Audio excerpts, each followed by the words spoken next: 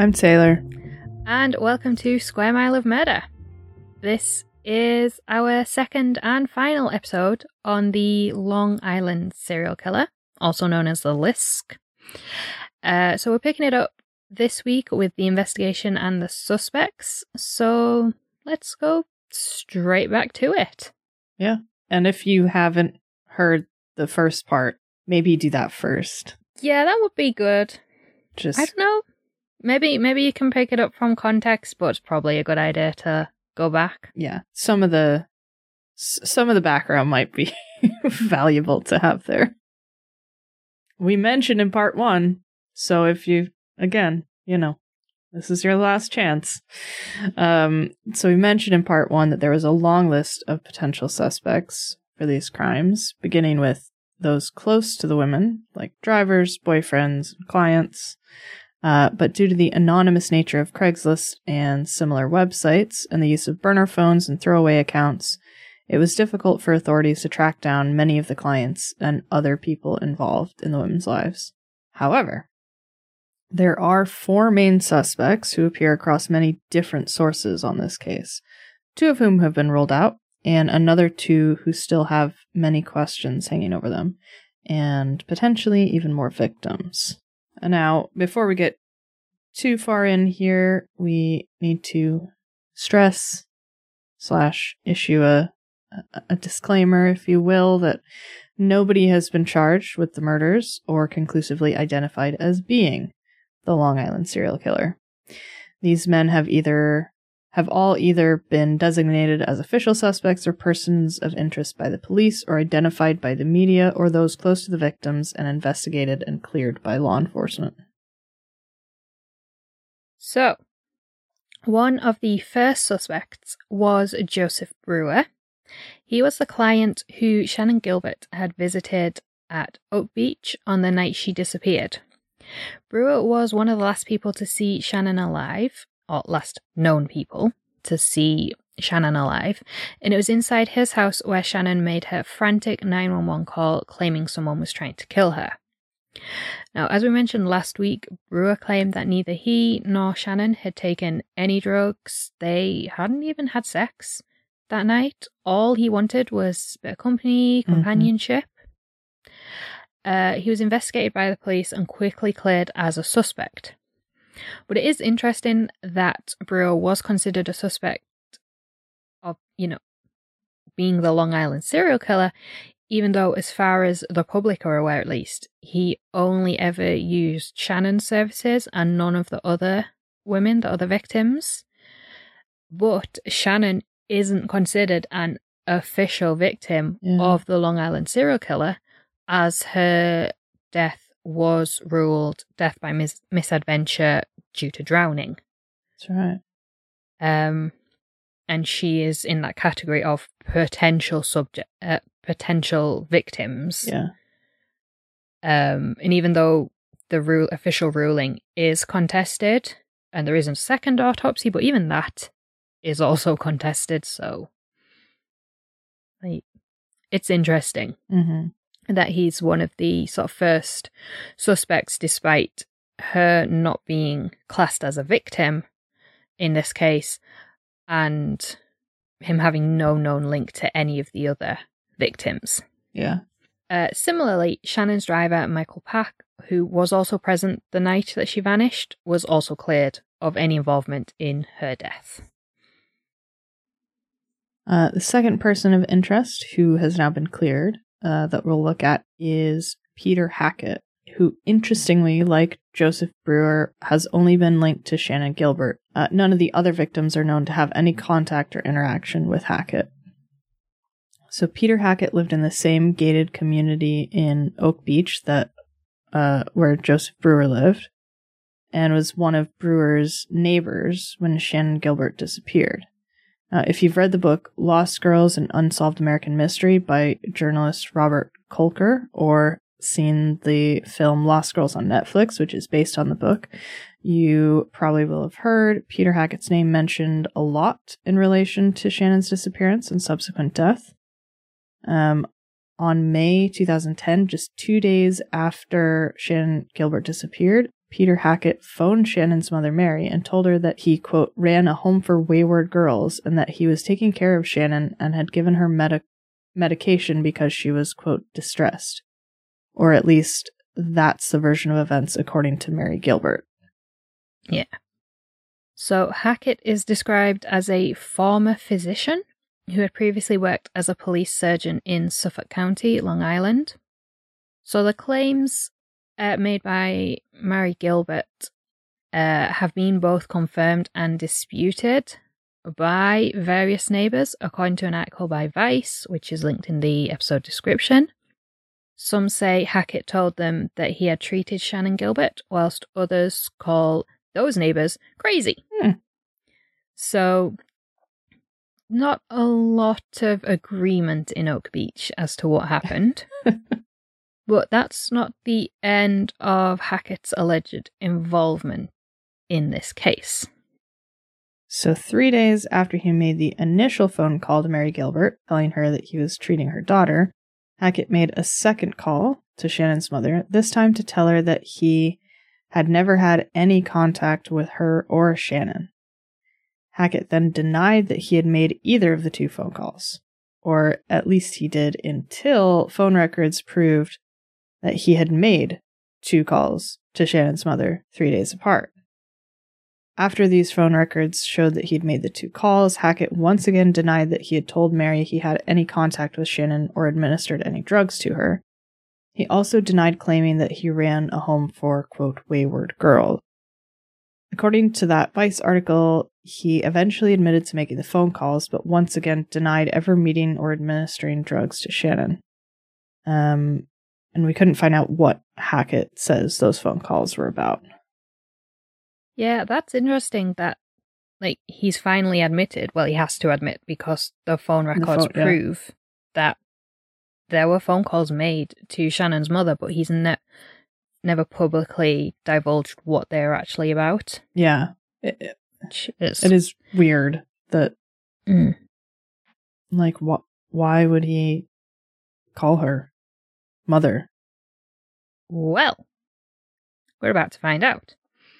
So in November 2012, almost a year after Shannon's body was found, Mary Gilbert filed a wrongful death lawsuit against Peter Hackett, claiming he took Shannon into his home and administered the drugs that facilitated her death.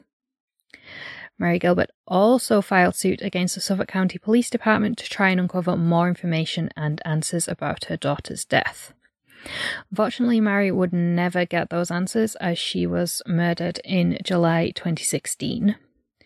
But in 2020, a judge finally ordered Suffolk County Police to release more information, including Shannon's 911 call.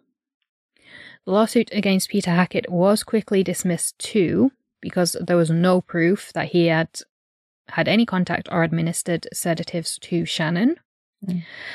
Police eventually ruled Peter Hackett out as a suspect in any of the deaths associated with the Long Island serial killer, after they revealed that Hackett had a history of inserting himself into or exaggerating his role in local events and in police investigations. Oh, so he's one of those. Yeah. Yikes. But despite that, and despite being ruled out by the police, he is still in the web sleuth kind of community. He's still reportedly a very decisive figure. And a lot of people still think he had something to do with it. Which, when you're ringing up a victim's mother and saying, oh yeah, she's in my home, I gave her some sedatives. Yeah. And he also very soon left Oak Beach as well and lives elsewhere in the US now. Now, we said at the beginning that there were 4 main suspects in this case, but there is a 5th, who we'll mention quickly now before we go on to talk about the final 2. Now, this man is one who we've only come across on Wikipedia and a Den of Geek article about what the Netflix film Lost Girls missed out about the case, which is the citation used on the Wikipedia page. And now this suspect was named James Bissett, and he owned a garden center and nursery on Long Island, which was the main supplier of burlap in the region. Interesting claim to fame. Yeah. And now, whether that region refers to Long Island as a whole or Suffolk County more specifically, we're not sure, but like big in burlap on Long Island. Yeah, that's a very weird claim to fame. Yeah.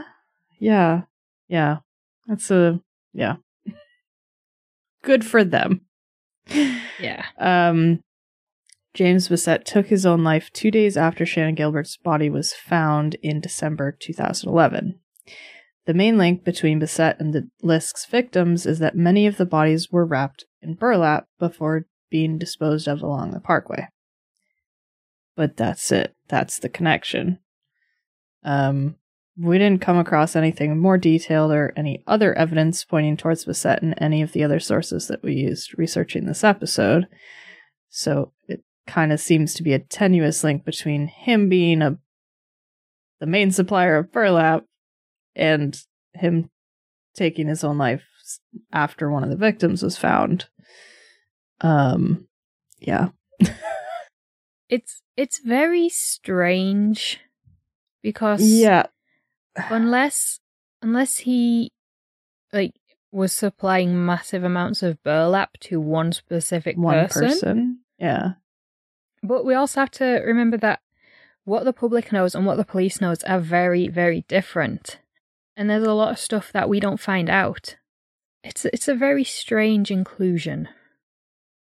And also, like, these crimes took place over an extended period of time. So it's not like someone showed up to the garden center and was like, hey, I would like 15,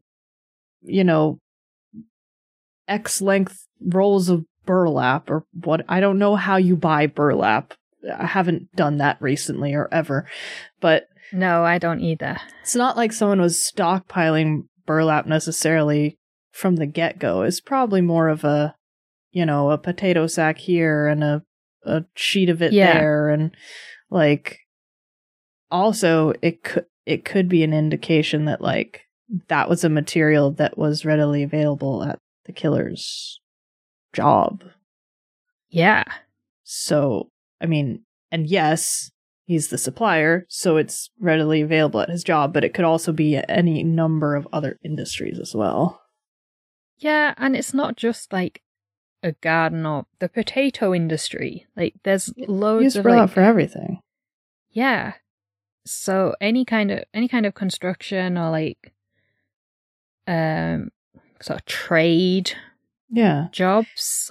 Because it's a hard-wearing material, so like it gets used a lot, I think, more than people necessarily realize.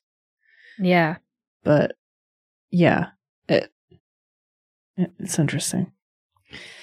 Yeah. So a profile of the killer was created, and one of the aspects of this profile was that the killer would have detailed knowledge of the area, as well as knowledge of law enforcement techniques,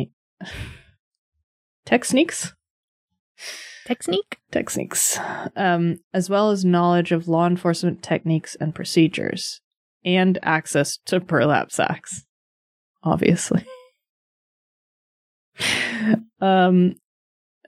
We have spoken before several times in different episodes about the dangers of investigators trying to find a murderer who fits a profile exactly, rather than just using it as a guide. So that's... Yeah, I think our first ever episodes, we talked about that a lot. Yeah, that's true. Yeah. I mean, we don't recommend you listen to them. No, don't listen. Do not do that. But yeah, profiling can be a really useful tool in combination with a lot of other tools. It shouldn't be the only thing. Yeah, it shouldn't be the be all and end all. So the next suspect we're going to talk about is former Suffolk County Police Chief James Burke. Hi, This is Editing Taylor breaking in here for a second. You're about to listen to a portion of this episode that talks a little bit about this deep dive podcast series called Unraveled, which presents a theory of this case and presents a potential suspect. Now, in the intervening days between recording this episode and editing it, I have learned that one of the hosts of this podcast has been accused of sexual misconduct and sexual assault. So, with that in mind, and with a desire not to give this person a platform, or at least not more of a platform than they already have, we won't be linking to this show in the show notes as we normally would do. If you want to go listen to it, by all means, but we just don't want to link to it. I'm leaving the section where we talk about the show in, and we may mention the podcast throughout the rest of the episode as well. But I just wanted to be transparent about the fact that we will not be linking to this podcast. And so, we just want to let you guys make your own decisions. Okay, back to the show. Now, there is a really good deep dive podcast that goes into James Burke's alleged / potential involvement in the Long Island serial killer case, and includes information from other sex workers who claim to have been assaulted by Burke or witnessed him assaulting other women. He is also accused of having inappropriate and violent relationships with sex workers in Suffolk County, and we believe that these relationships are termed inappropriate due to the power imbalance of him being a police chief and the women he allegedly had relationships with being sex workers, who he could just arrest if he felt like it. That's a huge power imbalance there. Yeah, absolutely. However, we should add that Burke has never been charged with abusing his power in this way, and that seemingly everyone, including the FBI, have declined to comment. In 2016, James Burke was sentenced to almost 4 years for assault and conspiracy to obstruct justice after he assaulted a man in police custody who had stolen a duffel bag from him, which contained sex toys, Viagra, and pornography. Oh. 2 Suffolk County prosecutors were also convicted as part of this conspiracy to obstruct justice by covering up Burke's crimes. There are also claims, again, unproven, nothing is for definite, but there are claims that while he was police chief, Burke made attempts to block an FBI investigation into the Long Island serial killer. Further fuel is then added to the fire when looking at Burke's teenage years, when he testified against his friends in the murder of 13-year-old John Pius in 1973. Questions have been asked about whether or not Burke may have been more complicit in the murder of John Pius. Again, he has not been charged or convicted, nothing, it's all allegeds and accusations and maybes. And the prosecutor on that case under the murder of John Pius in 1973, Thomas Spoda, was one of the prosecutors convicted as part of the conspiracy to obstruct justice and cover up Burke's crimes in 2016. He's also believed to be sort of instrumental in Burke's rise through Suffolk County police ranks. And as I said, the Unraveled podcast does go into more detail on Burke's life, much more than we'd even have time to cover in an episode. But from what we've read and what we understand about this case, it does seem that arguments against James Burke are circumstantial, and there's no concrete or forensic evidence against him, and nor has he been charged with any offences related to the Long Island serial killer, and of course he has denied them all accusations anyway, but there's no one has tried to charge him with them, so. The fifth and final of the, quote, most popular suspects, for lack of a better term, is... We're going to have to come up with a better term. I know. Because favourite doesn't sound any better. No. It's like something you can get away with on like a DB Cooper episode, but yeah, not so much this one. Yeah. Most commonly named suspects, or I don't know. We'll think on that. We'll get back to you. So, yep, the final one we're going to talk about is convicted murderer John Bittrolff. In 2017, Bittrolff was convicted of the murders of Rita Tangredi and Colleen McNamee. Or McNamee. We're not sure. They were found murdered in Suffolk County in November 1993 and January 1994, respectively. He was also suspected of murdering Sandra Castillo, who was murdered in Suffolk County in November 1993. Bittrolff was apprehended after a DNA sample provided by his brother in an unrelated case was partially matched to a profile removed from the bodies of Rita and Colleen. Rita Tangredi was known by police to be a sex worker, and Colleen McNamee was believed by authorities to also have been a sex worker. We don't know a lot about this case or about the victims, but at first glance, as sex workers on Long Island, they do fit the same basic profile of the Long Island serial killer's other victims. In September 2017, Bittrolff was sentenced to 2 consecutive sentences of 25 years to life. The first victim linked to the Long Island serial killer was found in 1996, known as Fire Island Jane Doe due to her partial remains being found on Fire Island, followed by another Jane Doe known as Peaches, whose partial remains were found in 1997. These murders came just 2 and 3 years after Bittrolff's known victims were murdered.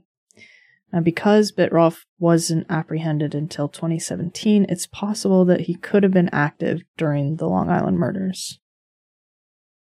Further linking Bittrolff to the Long Island serial killer's known victims is the fact that he lived in Manorville, close to where the remains of Jessica Taylor and Valerie Mack were found, and they were killed in 2000 and 2003, respectively. Also noted on the Wikipedia page on the Long Island serial killer is the fact that Bittrolff was a carpenter by trade, meaning he had access and was proficient with a wide array of power tools and just general tools. Now, this is purely circumstantial, but as some of the victims were, quote, precisely dismembered, it is another potential link between Bittrolff and some of the Long Island serial killer's victims. But it is not the strangest link.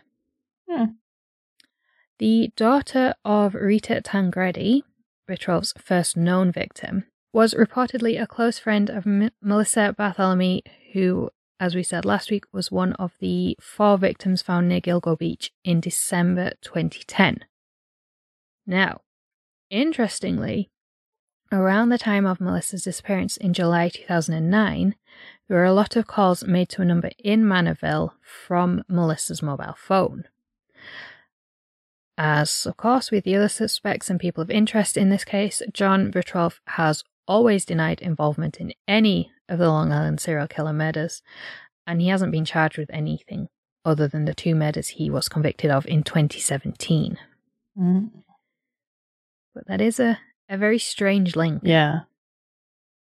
So, along with these 5 men who are either suspects, people of interest, or who have at one time or another been a suspect or person of interest, there is another theory and another suspect sometimes associated with the Long Island serial killer case, and another potential victim. So the final potential victim, who we didn't talk about last week, is Tina Foglia, a 19-year-old woman who is last seen alive on February 1st, 1982 in West Islip, Suffolk County. She had been hitchhiking home after seeing a friend's band play at Hammerheads, a rock music venue in West Islip. Her dismembered body was found 2 days later wrapped in garbage bags alongside the Sagtacoa State Parkway, close to the Robert Moses Causeway, which leads to Gilgo and Oak Beaches. Tina's diamond ring was found inside one of the bags, and DNA from an unknown male was also found inside one of the bags. Forensic genealogy and familial DNA testing is ongoing, but so far, the male has not been identified, and Tina Foglia's murder remains unsolved. Although Tina Foglia was murdered 14 years before the first victim of the Long Island serial killer, the Fire Island Jane Doe, was discovered in 1996, we're not entirely sure when Fire Island Jane went missing or was murdered, and none of the sources we used gave any estimates.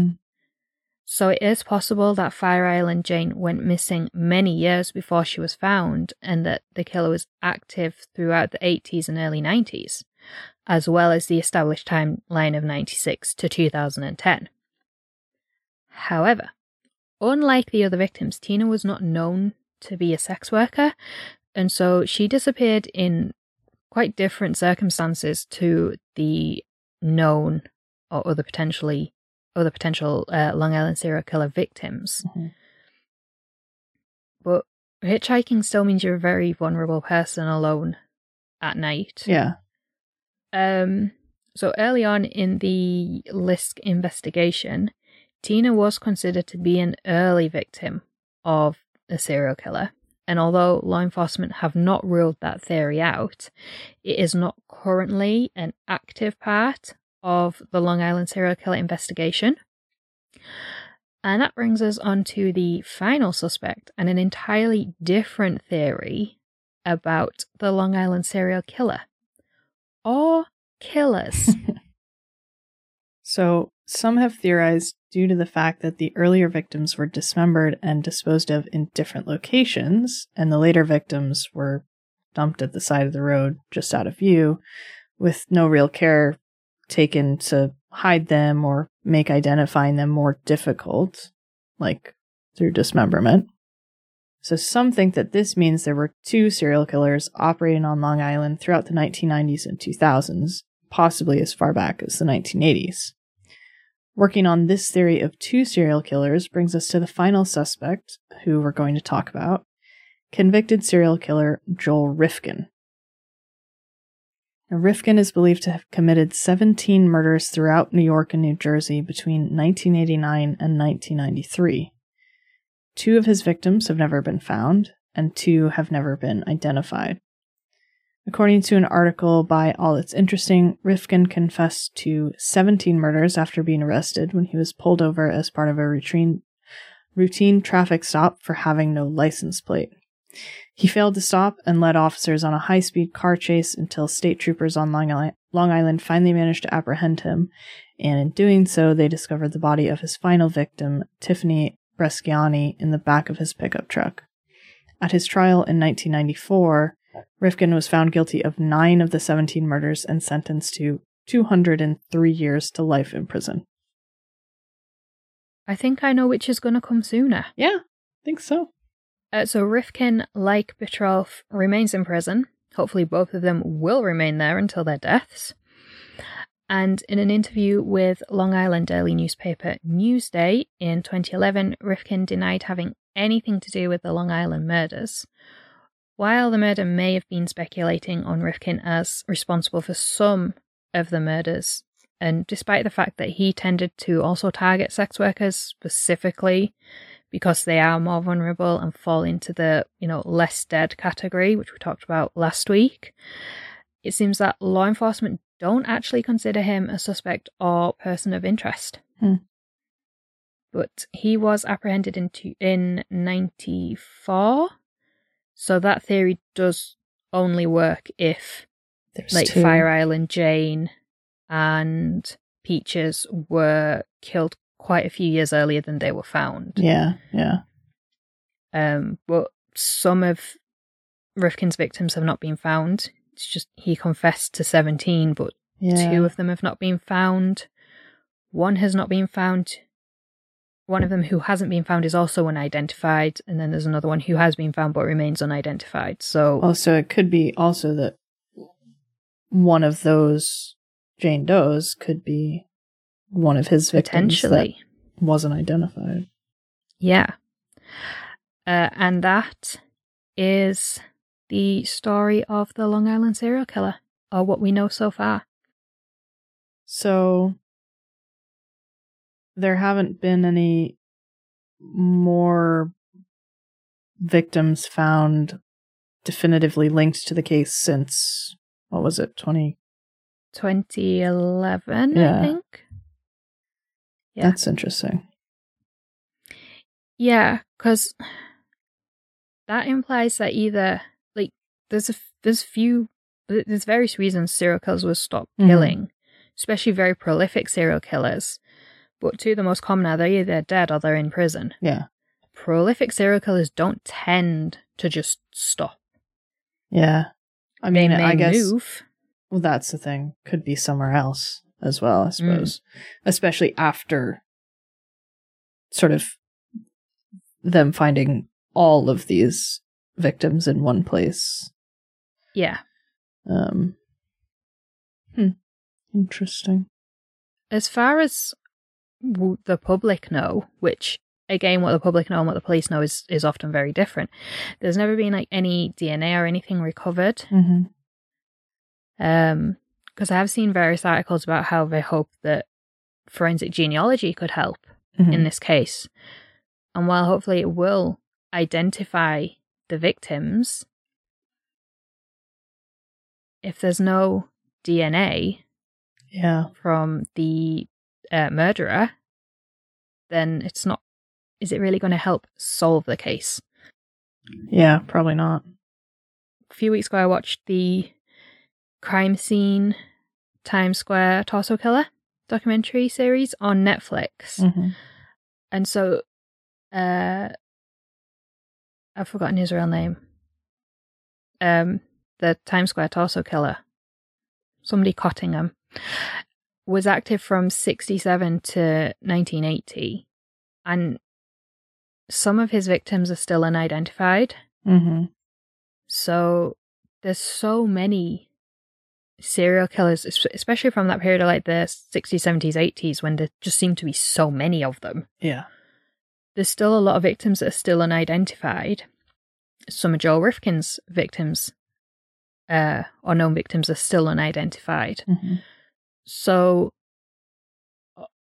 hopefully, like, forensic genealogy and things like that will help identify them, but there's such a backlog and so few people. Like, there's not funding for it to be done professionally. These are just mostly people who do it off their own backs. Yeah. There's so few people who are trained or know how to do forensic genealogy properly. By the time all these victims get identified, if they ever get identified, will there actually be anyone around to bury them? Yeah, probably not, unfortunately. Which is a really sad state of affairs. Yeah. And especially when there's just so many victims, like in this case, that are probably connected, potentially connected, whatever you want to say, but like, it's a lot. Yeah. I mean, there's 10 official victims, then there's others like Shannan Gilbert, and I think it was 4 or 5 others who we spoke about last week. That's a lot of people, a lot of families. Yeah, absolutely. Yeah, I've definitely seen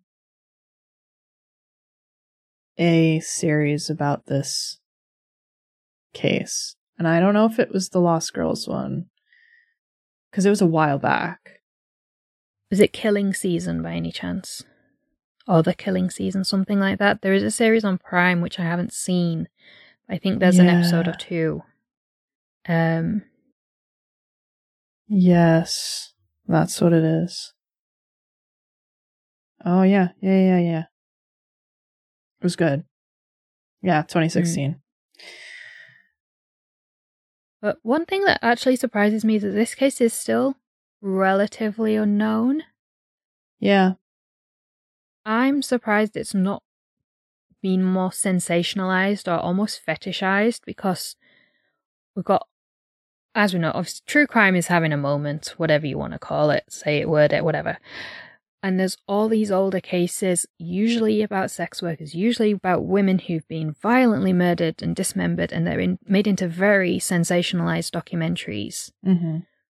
And I'm surprised, pleasantly surprised, that this case hasn't received that kind of treatment yet. Yeah. Because it's got everything that, like the Times Square Torso Killer documentary. It's some, you've got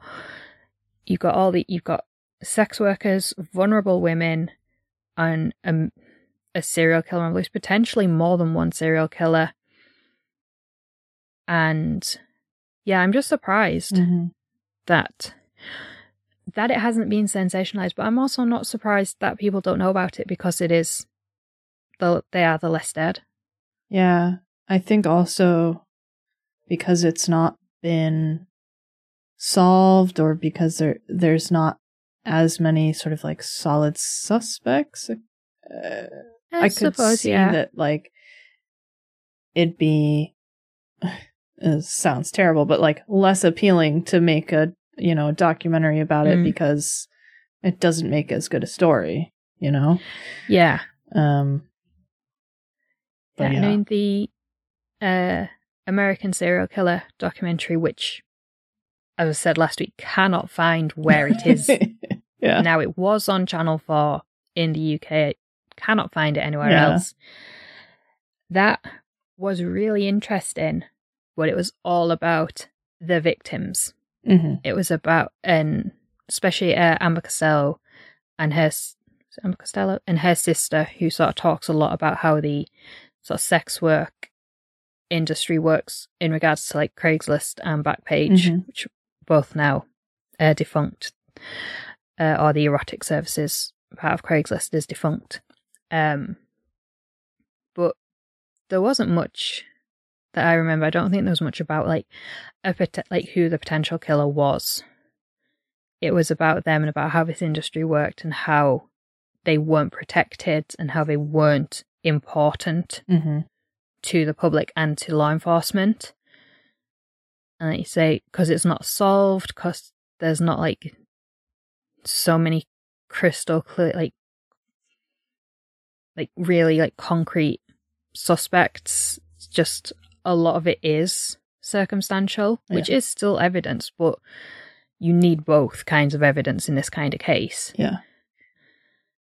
If I remember correctly, that show, The Killing Season, it looks at the Long Island serial killer case. It also looked at like some other unsolved serial murders. I can't remember now, but I feel like they were trying to make the argument that like potentially there was a serial killer sort of moving throughout the country using the highway system. Yeah, I've heard this theory quite a few times. Well, because there have been like interstate, like the I-5 killer and stuff like that. But we've talked about this a lot before. There's the danger in trying to be like, okay, all these killings are like the same method or exactly the same victim profile or something like that, so they're all the same person. And it's partly human nature, because we don't like the thought that there's so many serial killers on the loose. I mean, you don't need me to tell you this. America's a very big place. Very big. Yes, it is. And like, for all these murders to have been committed all over the country by one person who, has a job that involves traveling throughout the highway and interstate systems, whatever, they'd have to be a very, very prolific murderer, which of course they could be. But for me, it still goes back to that twisting facts to suit theories, not theories to suit the facts. Yeah. No. I mean, it seems like there have surely been killers who have moved between states or areas, whatever, if you're not in the US. Well, Andrei Chikatilo yeah. in Soviet Russia. Yeah, there you go. He moved around on the trains for his job. That's how he managed to evade. Well, there was a lot of cultural influences, but that is part of the reason he evaded capture for so long, was that he wasn't just killing in his own locale. Or Peter Tobin, who liked to go on 8-hour-long road trips, you know, just for funsies with his victims in the car. You know, but like, yeah. So like, surely that has happened. That does happen. Obviously, I don't know. It seems that these are particularly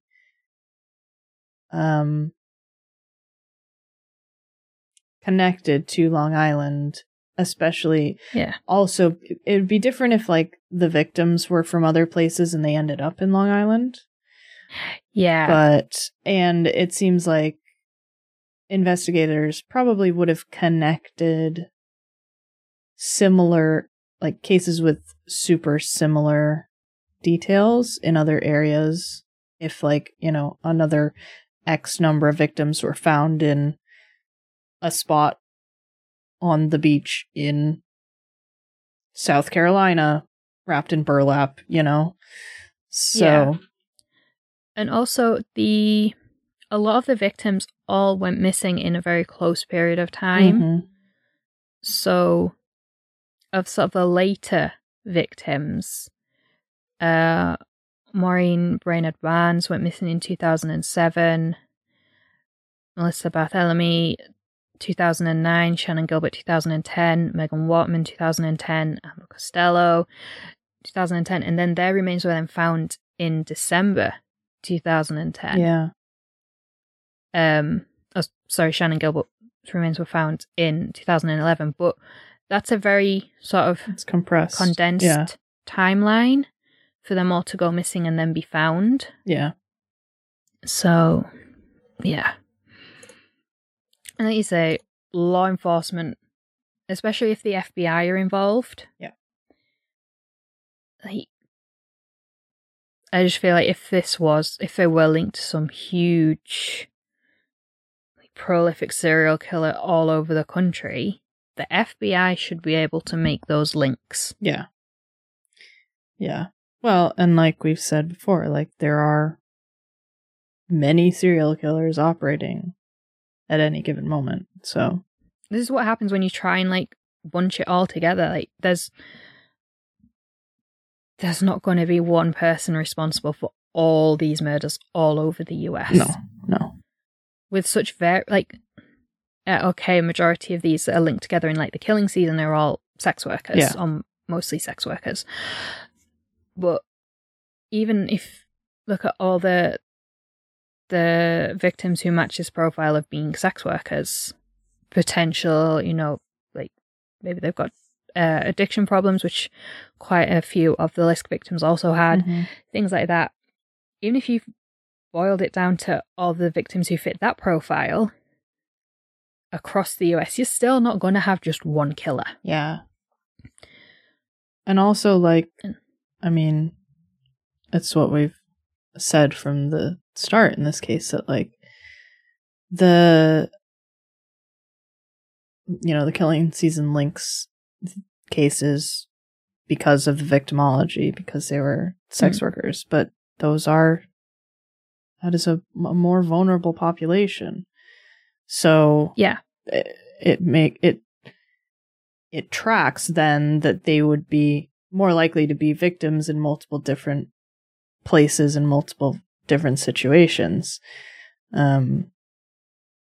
Unfortunately, as that is. Yeah. I think that the police chief thing is interesting, if not necessarily that he's the killer, but more that he potentially impeded or covered up the investigation. Yeah. It's always easier to be a criminal where there are corrupt or, at the very least, inept law enforcement. Yeah, and that's the thing too. It's like, it may not be that he was involved, but all his other stuff that was going on made it easy for whoever was the murderer to just keep going. I don't think I have anything else to say. Other than it's just a very sad case, and it's an indictment on how we treat vulnerable people. Yeah. In society, but is it like ever going to change? Because, yeah, okay, we know more about them than we know about Jack the Ripper's victims, but the way general society looks at them is exactly the same. Yeah. But I don't know. I think, we talked a little bit about this last week, but like, if we can change the way the media portrays these types of events, these types of crimes, these types of victims, then, I think that could go a long way. Mm-hmm. It's all about, changing societal structures and traditions and norms. And I think there's a potential to make those changes. It's just a matter of if people want to make the effort to do it, and if the systems will allow it. Yeah. It's kind of a who sticks their head out of a trench first. Yeah. Yeah. Because, as you said, all these big media companies have that kind of power. Absolutely. To change the way we talk. I'm not expecting Fox News to start having sympathy for, poor white, poor people, especially people of color, anything like that. But there are still, networks, there are big media companies that have the power to change perceptions. I mean, but it's got to be a committed effort, not just like a think piece during like the height of Me Too. Yeah. I mean, if we've learned nothing else in the last, 6-ish years, it's if the media has a message, it can drastically influence society. Yeah. Now, that's not been happening for the better. Yeah. But do you use your powers for good or for evil? Yeah, exactly. So, and I think, unfortunately, it's just one of those situations where, like, the quote-unquote liberal media, the not mouth-foaming lunatic side of the media, needs to, like, just get the guts and start doing things differently. Yeah. Until we start changing those opinions and those attitudes, cases like this just aren't going to be solved, and they aren't going to be a priority. Yeah. And that's a very sad note to end on, I think, but I also think it's true. Yeah. If, by chance, you do have any information about the Long Island serial killer, or may be able to help identify some of the still unidentified victims, please contact your local law enforcement, even if you're outside of the US, because they will be able to assist you via Interpol and things like that. Or in the US, you can call Suffolk County Crime Stoppers on 1-800-220-TIPS. That number again is 1-800-220-TIPS. I don't really understand how words work in phone numbers in America, but... Well, wait. Okay, wait. Yeah, that's the phone number. It would be 1-800-220-8477. Right. Okay. So yeah, that's the number if you're in the US. If you like the show and you want to share the love, you can rate and review us on your podcast app. especially Apple Podcasts. And while you're there, why don't you go ahead and subscribe so you never miss a new episode. And we have some Square Mile merch. If you would like to rep us in the streets, and you can, as I'm sure the kids do not say anymore. Definitely not, but that's okay. And in fact, I got a request from the podcast gremlin, who has recently started listening to this podcast, on which she has mentioned so often. She wants and once again, we've solved nothing shirt. We had a request from one of our patrons as well a while ago about that. So I told her, I was like, deal, do you want to help design it? And she said, sure. So we're outsourcing. So, maybe that's coming down the pipeline at some point or another. So if you want to watch out for that, you can find the link to the merch show. The merch site in the show notes, or on our website, or by going to squaremileofmurder.store. And if you would like to help us cover the costs of making the podcast and help us invest in the future of the show, you can join our Patreon page, Tierstat, at just £1 per month. Every patron gets regular episodes 1 day early, a shout out on the show when you join, priority case requests, and a lifetime discount on merch. And that's just for £1 a month. As the tiers go up, you get even more, including bonus episodes and exclusive little stationery merch that you can't buy anywhere. So check all that out at patreon.com/Square Mile of Murder. Links are in all the usual places. And finally, this week, the blog is coming back. Yay. Because we keep forgetting. Yeah. So yeah, that is also on Patreon, but it's free. Yes. Just patreon.com/Square Mile of Murder. I think if you want to comment or anything, you have to have an account, but you don't have to pay. Yeah, and also, when I was uploading something to Patreon the other day, I think you can follow a creator on Patreon. I know you can, because I do it personally, without paying to them. So you can still get notified when there's like new posts and stuff, especially like free, like open stuff. So if that's something you want to do, you can do that too. So yeah. We will be back next week. Very excited. Yeah. Next week's episode. I'm very excited about that. So that's coming next week, and we'll see you all then. Yeah. Thanks for listening. Bye. Bye.